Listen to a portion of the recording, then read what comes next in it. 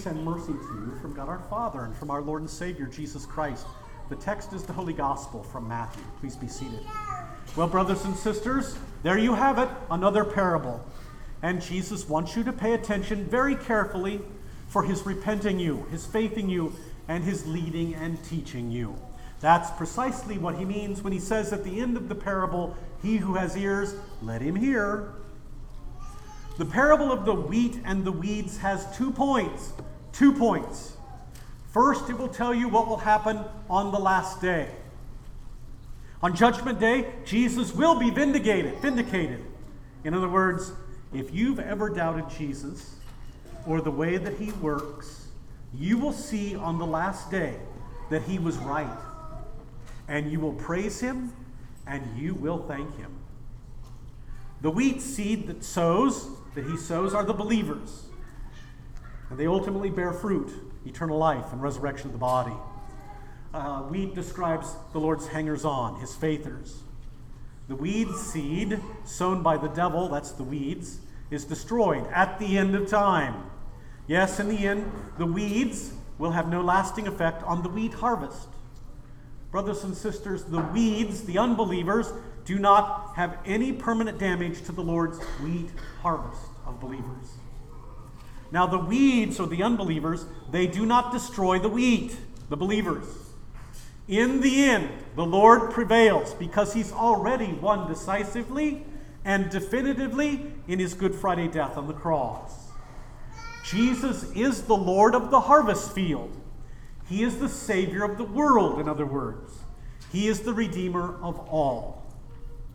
So, nothing, not even the devil, his lies, his murderous threats, or the devil's own hangers-on can deny or destroy the Lord's harvest of the wheat. You got that?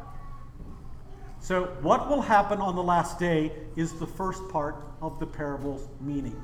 The wheat, the believers gathered into the barn, the weeds burned with fire. That is to say, eternal fire in hell. The second part of the parable deals with the now, the present day, here and now. And so at this very moment, at this very day, both wheat and weeds, good and evil, faith and unbelief, Jesus and the devil are all in the field. They're all mixed up together, intermingled, if you will. Jesus sows the good seed of his faith-creating gospel word, but Satan is right there too, sowing doubt, despair, and unbelief. Where Jesus does his Good Friday delivery work, the devil stirs up mischief. If you're picking up what Jesus is throwing down in the parable, just where Jesus is closest to you in his word and sacrament, in the church, in the divine service, that is precisely where the devil mounts his greatest threat. It goes like this, the threat. Did Jesus really say that? Did Jesus tell you that he forgives you? Did Jesus tell you that he died for you to atone for all your sin? Really? And then Satan says, you can't trust Jesus. He's holding out on you. And Satan says, good grief, get a grip. Jesus really doesn't forgive sinners like you. You'd better see to it yourself. Are your ears hearing? Are you listening? The kingdom of God's promise of salvation for Jesus' sake is extended to you in his word and sacraments, and Satan is right there whispering his lies. Satan works mischief while Jesus gives his gifts. Satan entices you to doubt Jesus and his word and to trust yourself as if you're your own Savior with your own salvific words. Satan is our Lord's enemy. Satan will do anything to oppose Jesus and his work and giving for you. And therefore, Satan sows his weeds densely, thickly, profusely, copiously. So many weeds that the servants in the parable question the owner of the field. Oh, you did plant good seed, right? They say that because they're not sure that the owner of the field is playing with a full deck. They think that he's incompetent and careless and reckless. I mean, look at the field. It's full of weeds. Good grief. I want you to stop focusing on that. Don't focus on the weeds. That is a mistake. You need to pay attention to the wheat, because if you lose sight of the wheat, you will only pay attention to the weeds, and you'll begin to doubt the sower of the good seed. If you focus your attention on what is wrong with the field, then you'll lose sight of the one thing that is right with the field. And what's that? I'm glad you asked. What is right and good and salutary is that God so loved the world that he gave his one and only Son, that whoever believes in him should not perish but have eternal life. The only thing right in this world is Jesus. He's the Good Friday and Easter Sunday sower of the good news of salvation. So if your focus is only on the bad things that happen in the world or in your life, you will conclude that there is something wrong with God. Like, God's just simply not as merciful as he claims to be. Otherwise, he'd do something about things. Or God's not as all-powerful as he claims to be. Because when I look around, all I see is evil in the world. But I'm here to tell you that God has indeed done something. The ultimate gift. He has given his Son into death for you, for your salvation. Today's parable that Jesus tells gives us all perspective, or an alternative view regarding all the wrong that goes on. It's this: an enemy did it. Again, Jesus has his enemies. And so do you, as his died-for believers. When you see or when you experience sin, disease, or death, don't blame God and don't blame God's word. An enemy did this, Jesus says, Satan himself. So neither the sower nor the seed is responsible for the weeds. It's the devil who's behind the weeds. So until Judgment Day, as we live in this present life, what is to be done about the weeds?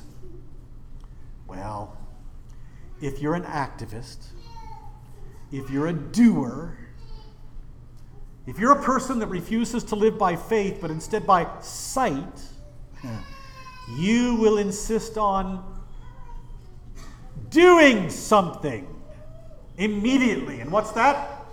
Yank the weeds now and let's cut the losses. Crank up the weed eaters and start weed whacking those noxious weeds.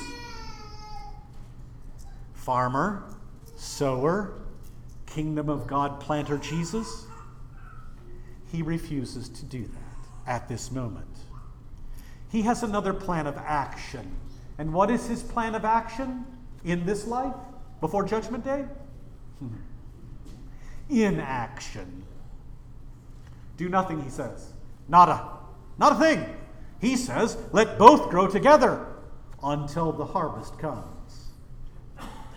Because if it were left up to us to do the harvest, what would we do by yanking up the weeds? We would do great damage to what? The wheat. We'd pull up wheat along with the weeds. Or we'd pull wheat, mistaking the wheat to be weeds. So until Judgment Day, both the wheat and the weeds get the same treatment. They get the same water, the same sunshine, the same compost, the same cultivating. There's no playing favorites. Just like the scripture says in Matthew 5, God causes his rain to fall on the good and the wicked alike. That's absolutely incredible, isn't it?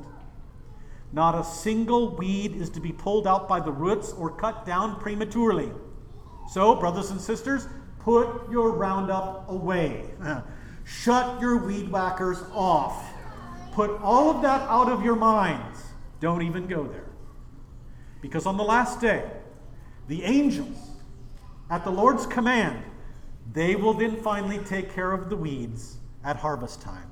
But for now, the wheat and the weeds, the good, the evil, the faithers, and the unfaithers will live together in the same field.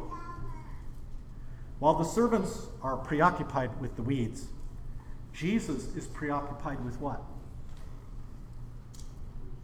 The wheat. Did you notice that his disciples asked, explain to us the parable of the weeds in the field? What were they concerned about? Yeah, weeds.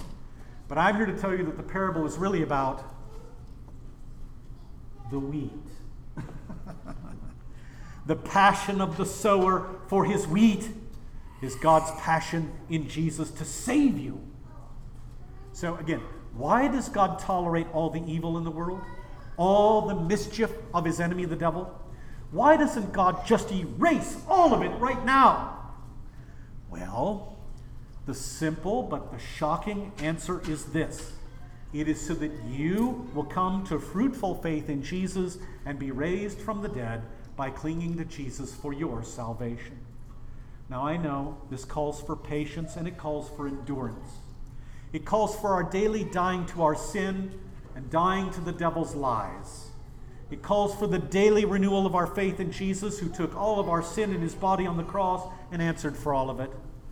Jesus has forgiven you of everything. All your doubt of his word and all the doubt of his promises, he forgives you. He forgives all your anger at him. He forgives all your mistrust. Just name the sin. Jesus forgives it. He's covered it with his divine Good Friday blood. That's how concerned he is for you, his wheat. So for now, thanks be to God, Jesus then is carefully cultivating you to trust only in him. He's going to see to that you, his grains of wheat, are not lost. So in the end, on the last day, it's the Lord's harvest. No matter what the devil sows in this life, it all winds up supporting the Lord's harvest in the resurrection of the body. On Judgment Day, the entire field will be uprooted, weeds and wheat, faith and unbelief, good and evil. And you, the wheat, you will be gathered into the barn of heaven. The weeds will be burned. Jesus, who directs his harvesting angels, is the same Jesus who died on the cross for you. He's baptized you. He's given you his saving name. He absolves you, gives you his body and blood. Brothers and sisters, to clinch it, listen carefully. You are a precious planting and harvest to Jesus. So precious that he, during this time in your life, he's willing to put up with a few weeds. Trust him to take care of you. He who has ears to hear, let him hear. In the name of Jesus, amen. 2 words, faith and love. This is what God the Father wants to happen in your life. Faith in his Son, Jesus Christ, who died for you. And then, fathers, as you exercise headship in a family, you take care of and you love. Okay. Any questions about that? Okay, look at the sheet then. Underneath the passage we just read. So very interesting in Ephesians 3 here. The word for father in the Greek is, and you've heard this term, like pater familias. What's the movie? I'm trying to think of the movie with George Clooney, and they break out of jail. Oh, brother, where art thou? He's constantly saying pater familias. Remember that? Rewatch it on Netflix or whatever. But the Greek word for father is pater. The word translated as family then flows from that. It's patria. So pater, father, patria, family. They're related to each other in words. So the term patria means a set of individual families in which all have a common father. So the English translation of pater and patria has a hard time reproducing the play of these 2 Greek words. St. Paul's point in Ephesians 3 with these 2 words is this. Don't miss this. From God the Father, listen carefully, from God the Father, all lineages of fathers are named. So what does God the Father do according to Ephesians 3? Or what does God the Father want for you? The text says that Christ may dwell in your hearts through faith, and that you would know the love of Christ and be filled with the fullness of God's love. Now, a quick side note, if you will, but it's piggybacking on this F-A-I-T-H word. Listen very carefully. This is a huge problem in the church. This is a crisis. That when we hear the word faith, we think only in this way, that it's knowledge. That I get all the facts right. And that's true. We need to get the facts right. Was Jesus conceived by the Holy Spirit? Yes. Was he born of the Virgin Mary? Yes. Did he suffer under punishment? Yes. Was he crucified? Yeah. Was he? Yeah. Got to get those facts straight. But if that's all faith is, you're not saved. And a lot of Christians think that if they just have all the facts right, they can do anything they want. No. That's not faith that saves. What is faith that saves? It's getting all the facts right, but knowing what? What have I taught you? Where am I going? It's what Kuhlman says in sermons all the time. For you. So, did Jesus die on the cross? Yeah, the devil even knows that. He's got the knowledge. He knows all the facts. Unbelievers, they know that Jesus died on the cross. And many unbelievers know that Jesus rose from the dead, like the devil. But the gospel is this, that Jesus died and rose for you. That's why when you come to communion, I do not say just the fact. I do not, you may experience this when you come to communion somewhere else. The body of Christ. Or the blood of Christ. Is it the body and blood of Christ? Yeah, it is. But that's just stating the facts. It's not yet the gospel. The gospel is the body of Christ for you. That's why I've instructed the elders that when they distribute the Lord's blood, they say the blood of Christ for you.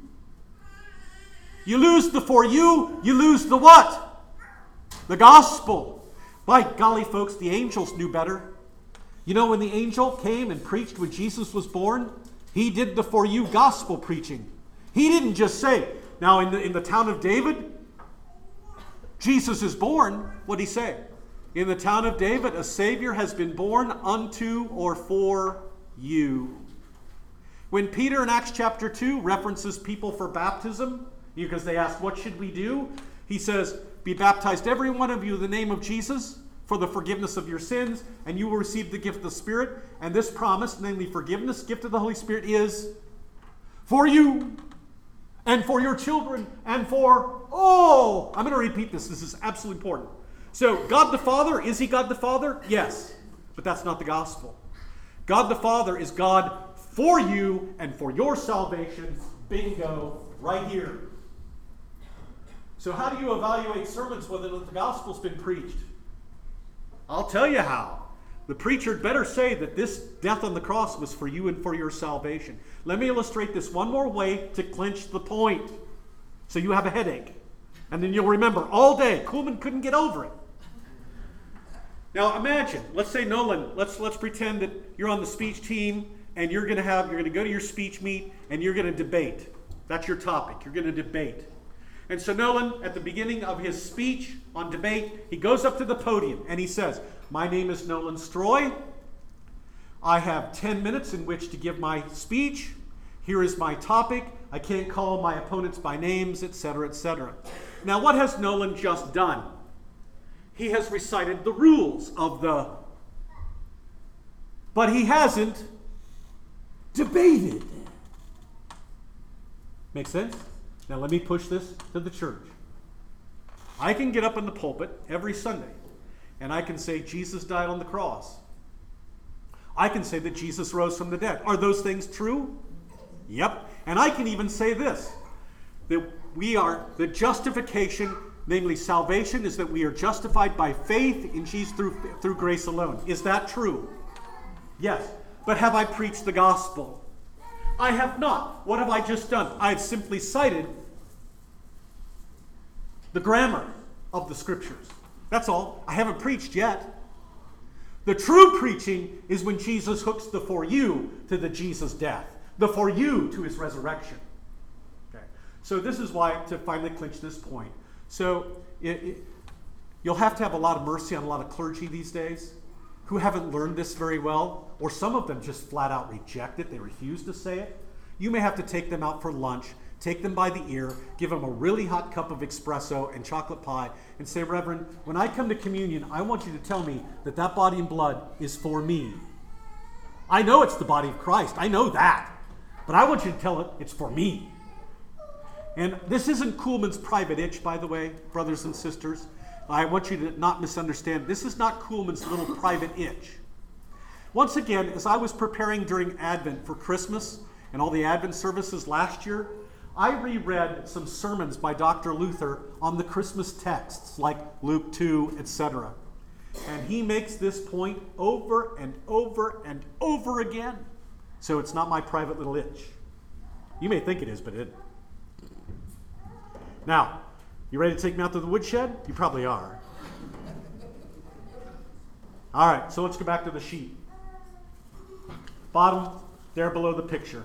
So then learn then what the Father's love is.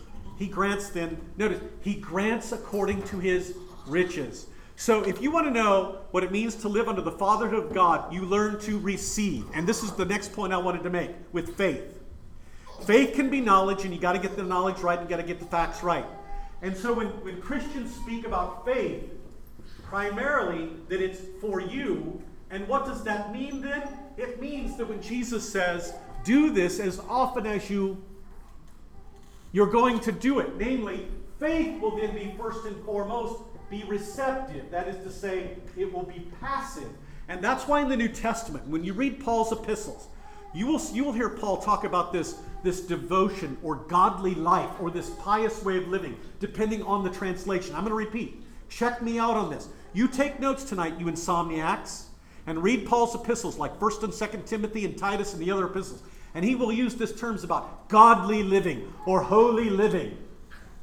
And that Greek word that is translated in many ways in English can be simply summarized this way. That the holy life, the godly life, is the life of faith, which is first and foremost given to by the Lord. And so that's God the Father. He gives gifts from his magnificent treasure. And then this teaches us to not be stingy. So God's love for us flows into our life through the Lord Jesus Christ. And then that love of God in Christ to us then flows out of us into the world and to others. So faith is passive and it receives, and then faith is passive and active and living, and that love given to us through Jesus then flows out of us into the world. And that's why Christianity grows in the world, where this stuff's taught and acted. So he strengthens with his power. He reaches into our inner beings, our hearts, our bodies. Brothers and sisters, one of the main things in the Bible, if you haven't noticed, is that God actually dwells within you. Now, we're not Gnostics in this sense. Gnostics teach like Oprah Winfrey. Is she still alive? Yeah. Good grief. Oprah, who has, the O magazine and their show, she's a Gnostic. She believes that you have a spark of divinity within yourself, which means that you are divine. And you need to exercise your divinity. Now, when the Bible teaches that God, the Holy Trinity, dwells in us, that doesn't mean we're divinities. We're still creatures. What it means is that God loves us so much that he redeems our bodies, he redeems our souls, he redeems our minds, our emotions, etc. And then he actually dwells in us. For what purpose? Just to twiddle his thumbs? No. Why does the Holy Trinity dwell in us? So that God can extend his love to others. Through us, through our hands, through our mouth, etc. And with regard to fatherhood, I just mentioned it earlier. Okay. So, fatherhood for God then is not a checklist. It's not a reward or punishment, but loving service. He brings ungodly sinners like you and me into his family in order to generously show and give his love for us as in his only begotten Son, Jesus, who suffers, dies, and rises bodily from the dead on the third day. So what kind of God do we have as God the Father? We have a God who lives outside of himself. Let me put it to you this way. If you've been Greeked, that is to say, if you've been Platoed, Plato, or if you've been Socrates, or if you've been Aristotle, Greek philosophers, if you've been Greek, you think that God sits way up there that you can't get to, and all he does 24/7, 365 is all that God does is look at himself, talk to himself, and he's only concerned with himself. He never looks down on us. He's not concerned with this mess down here on this earth at all. It's just the opposite.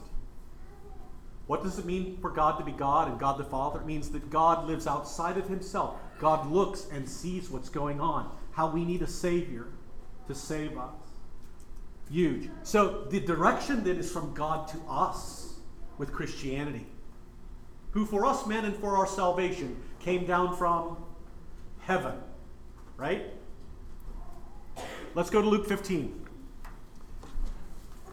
Here we see the fatherhood of God the Father extended in a parable that Jesus tells, which you all know, but we're going to take the time to read it. Luke 15. This might help you as an earthly father when maybe your kids go off the rails. And when they come back, what do? You know exactly where I'm going. Now, before we read this Luke 15 parable, the parable of, which I would like to call the waiting father, the giving father. We've named it what? The prodigal son. Perhaps we've misnamed it. Y'all there? Now keep in mind that Jesus tells two other parables before he tells this one. The parable of the lost sheep, in which the shepherd risks his entire business. I mean, who in the world goes after one lost sheep and leaves the 99 behind? Leaves the 99 exposed to the wolves. And I'm a Glenrock sheep herder. That's where I grew up. Sheep herders. A shepherd who leaves all of his flock to get one is an idiot, because the wolves are going to get the rest. You'll lose money. So you just write it off. Similarly, the lost coin. You just write it off or claim it on your taxes. Okay? And now lost son, if you will. So Jesus continued, verse 11. There was a man who had 2 sons. The younger one said to his father, "Father, give me my share of the estate." Now that doesn't happen until what? When does a father give his inheritance out? While the kids are still alive? No, when does that take place? After the old man dies, and then his will is read by the lawyer. You got to go to the lawyer's office and have the will read, right? But now, this young man, he does not want to wait. He does not want to wait until his father dies. He wants his share of the inheritance now. And the father does what? He essentially says, "You want me dead? Well, I'll pretend I'm dead." And so what does he do? He divided his property. And notice the language, not between just the one boy, but between both of them. Both of the boys get the inheritance before the old man dies. You want to talk about generosity? Now, most of you are saying, how reckless that is. But see, this is God the Father. He will give and give and give, and he gives recklessly, even when it is just scandalous, he gives. And of course, this is the most scandalous thing, that he gives his son into death so that you receive an eternal inheritance. Not long after that, verse 13, the younger son gets everything that he's got, gets it together, goes to a distant country, squanders all of his wealth in wild living. It's kind of like, going to the casinos, going to the bar, that kind of thing. No, don't misunderstand me. You want to go to the casino? Fine. You want to go to the bar? Fine. But this is wild living stuff. This is profligate. You ever heard of that word? Profligate. It's just wasteful spending of his wealth. By the way, why does God give us money and possessions? This is why some Christians are against gambling. And they have a good argument. Why does God give us stuff? To waste? To take care of each other. Yeah. So let's just, for the sake of arguing it here, clinch it. So Kuhlman gets a paycheck this week, or at the end of the month, gets a paycheck, and then goes to Council Bluffs, wastes all of it. And then Robin says, "Didn't you get paid?" "Oh, yeah." And then I get the 3rd degree. She's not in here, is she? So I can say that. So after he spent everything there was a severe famine in that whole country. He began to be in need. Verse 15, so he goes and he's desperate. This is a Jew. And he hires him out to a Gentile of that country and sends him to feed pigs. And for a Jew, of course, pigs are unclean and you're not to associate with them, let alone eat them.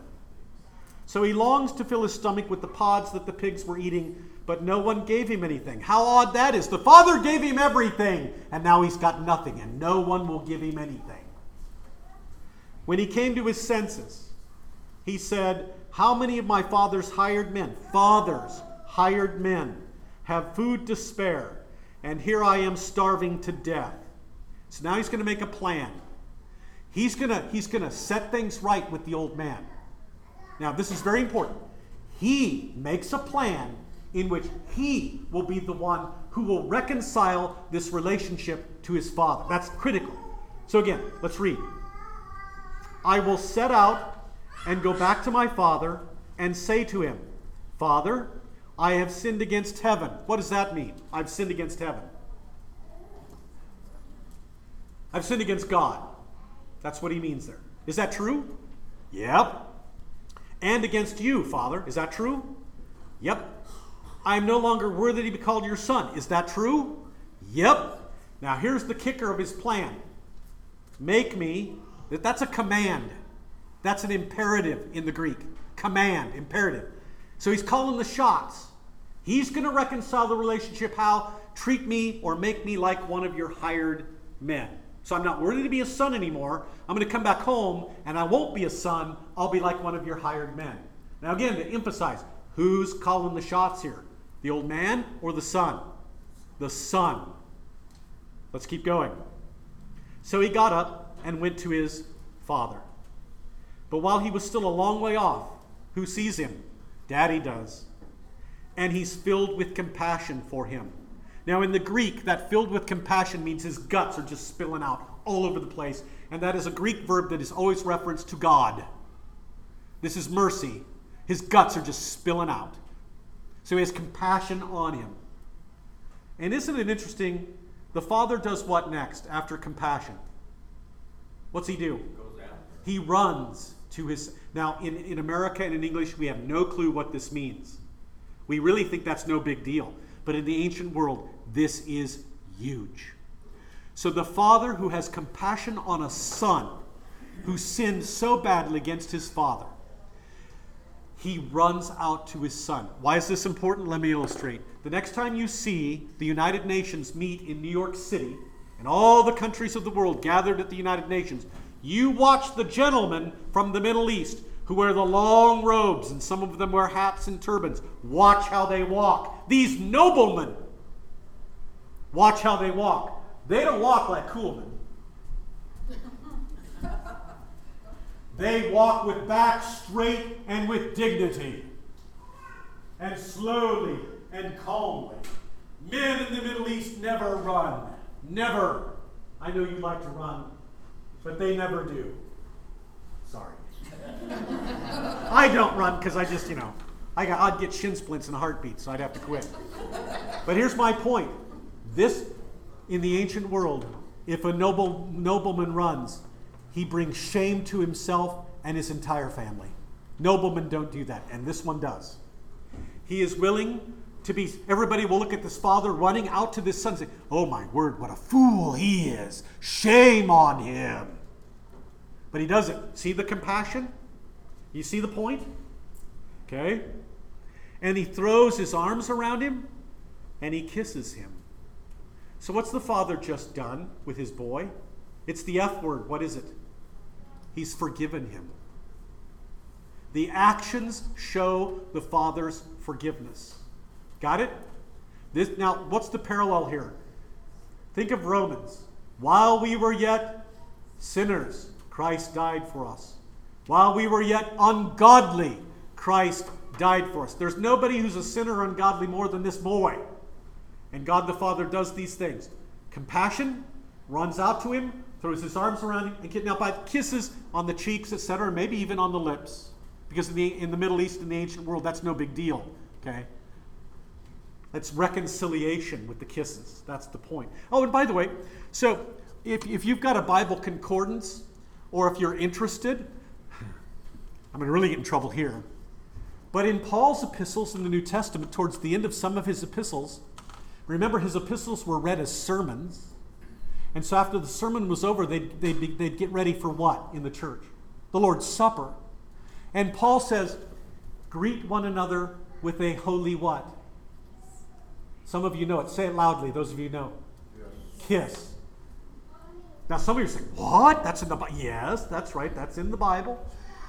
So why would they do that in the early church? I'm not saying that we have to do that here. Don't misunderstand me. But in the early church, before communion, the Christians would greet one another with the holy kiss. Why? To say that they are reconciled to one another through the Lord Jesus Christ.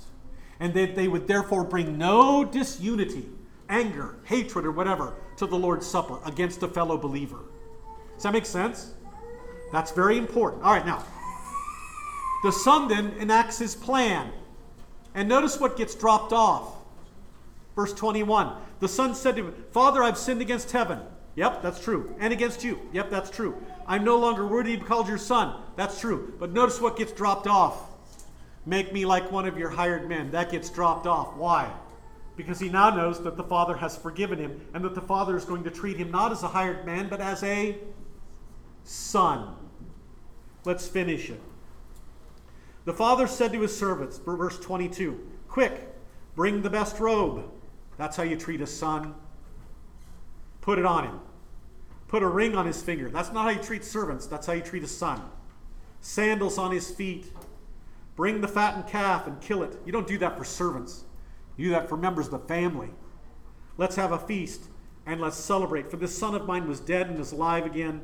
He was lost and is found. And so they began to celebrate. This illustrates God the Father. What it means to be Father. Waiting, waiting, waiting. And when the sinner comes back, what do? You forgive. Good. Thanks be to God. I'm glad that my Father treats me like that. Good. And this is why Paul says in Ephesians 6, which we'll look at in detail another day. In Ephesians 6 says that fathers are not to, you know this? They are not to exasperate their children. That's one of the English translations. They're not to exasperate their children. One of the examples that you can exasperate your children is when a child sins against you and they come to you as dad and say, will you forgive me? And dad says, no. No way. You're going to pay for that. You know what I mean when I say that? And then, what, are they ever going to come back to you for anything? They will not. They simply will not. They'll just give you 2 middle fingers and they're gone. Never see them again. Okay. That's part of that. Now, do you have any questions so far? The point I'm trying to make here? God the Father, how he exercises his fatherhood here in this parable. Any questions about that? It's delicious. Yes, please. When I read this, I get it that the Father institutes everything. The Son he wants to do it all, but he has to say the Father is the one that... Yeah, brilliant point. Just in case you didn't hear it, Dorothy's point is this. When the Son made his plan, he was going to call the shots when it came to the reconciliation. But when he finally gets home, who calls the shots of the reconciliation? Not the boy. God the Father does. Thank you. Is that your point? Yeah, that's the brilliant point. Now you can continue to read the rest of it. And the older son, who was given his share of the inheritance, he doesn't like it when his father receives this boy back. And what we learn is, who's really the lost son? It's the one who stayed home. Because he doesn't trust his father. The father, I've given you everything, the father says. Come in, have a Cuban. Have some of the best port wine I've got, from Lebanon or Greece. But he won't go in. All right, Galatians 4. Let's go to Galatians 4, please. Again, how does God exercise his fathership? This is absolutely huge. And again, totally delicious. Salvationally, that is. Galatians 4, 4-5. So, Romans, 1st and 2nd Corinthians then. Galatians. How do you remember Galatians, Ephesians, Philippians, Colossians? How do you remember that? Go eat popcorn. That's right. There we go. General Electric Power Company. That's a good one. I got to remember that. General Electric Power Company. Perfect. Now I got 2. All right, you got Galatians? Check it out. Again, the love of our Father, God the Father, who actually is Father. What does he do for us? Check it out. But when the time had fully come, I want to say something about this. When the time had fully come. That is to say, all of Earth's history before this happened, before this took place, all the Earth's history was working towards this. Christ's death on the cross. So again, side note, but it's worth repeating. History, if some of you who love history, and if you go to college and you're going to be a history major, history is not just serendipitous. Namely, it's not accidental. God, before he sent his Son, worked all history for that exact moment. And so, when the time had fully come, everything that God had been working for prior, through Adam, Abraham, Jacob, Joseph, Moses, what happened? God sent his Son, born of a woman, born under the law, namely the Ten Commandments and all its accusations, to do what? To redeem those under the law. That we might, and this is a kicker here, check this out, that we might receive the full rights of sons. Now we live in a woke culture. And so in this woke culture, when the woke culture hears sons, they go ape, you know what, fill in the blank. And again they'll say, misogyny, misogyny, women haters. That's what misogyny means. Hatred of women. Misogyny! And so when they translate their Bible, they'll say men and women. And they miss the point. Why does Paul say that Jesus has redeemed us so that we receive the full rights of sons? Here's the point. In the ancient world, and still in some parts of the world to this day, who gets the inheritance? The youngest son? Who does? The oldest son. The point Paul's making is that in Jesus Christ, no matter what your gender, no matter what your race, God the Father treats you as the eldest son. You get everything. That's the point. Is it misogyny? No, get over it. That's not the point. You see, when you're ignorant of the scriptures, you run to stupid things. Misogyny. Not hardly. You see just the delicious point. I'm going to repeat it here. When we are considered to be sons and having full rights, it means in Christ everybody is treated as the eldest son. You get it all, the entire inheritance. And that's why Paul in Ephesians 1, in that long run-on sentence, said that in Christ we have been given all the treasures of heaven. Does that make sense? All right, so that what does it mean for God to be the Father for us? Is that he worked all of history for this moment when Jesus was conceived of the Holy Spirit and born of the Virgin Mary to die for our salvation. Okay, so now, since we're talking about this, now why is history continuing then? By the way, this is the climax of history. I want you to realize this. This is the climax of universal history. Nothing more important can happen. This is it. So why does history continue? Is it serendipitous now?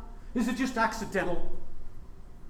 Is there a reason why there's all these things going on in the world? Is it just accidental?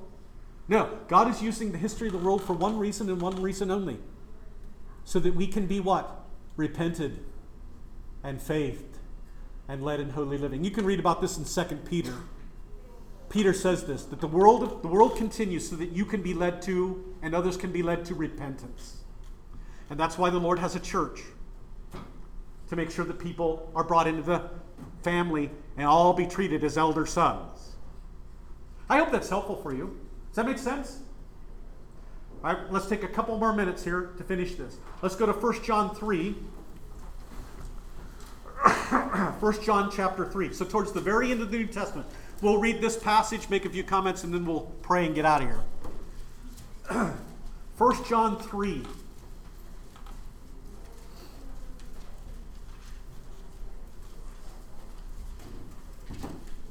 So if you're at Revelation, you're a little too far. If you're Jude, you're a little too far. Go backwards just a little bit. All right. 1 John chapter 3, starting in verse 1. Now notice this language. How great is the love the Father has lavished on us, that we should be called, and here you have it again, children of God. Namely, we're in a family. Pater, patria. Father, family. They go together. And that is what we are. We are God's children through faith in Jesus Christ. Now, the reason the world does not know us as God's children is that it doesn't know who? God the Father.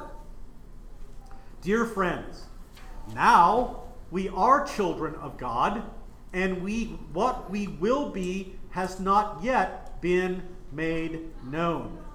But we know that when Jesus appears on the last day, we shall be like him, for we shall see him as he is. Everyone who has this hope in him purifies himself just as he is pure. Here's the point. We are God's children. And the world looks at you and says, no, you're not. Because they watch how you talk and they watch how you act. And it's a mixed bag. So if they listen to Kuhlman on a Sunday morning, they might say, yeah, I think he might be a Christian. He might be a child of God. But when they're on the golf course following me, or if they're ahead of me, they're saying, is he really a Christian? Or, for example, now this is just for fun.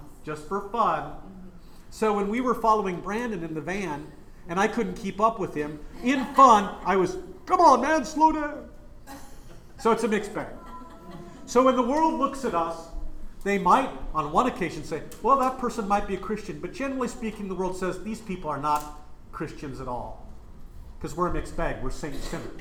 And so on the last day, when Jesus judges the living and the dead, all those people who said about Kuhlman, like a district president or district presidents who might say, this guy ain't a Christian at all. By the way, I think some district presidents will not want to go to heaven because Jesus is going to let Kuhlman in.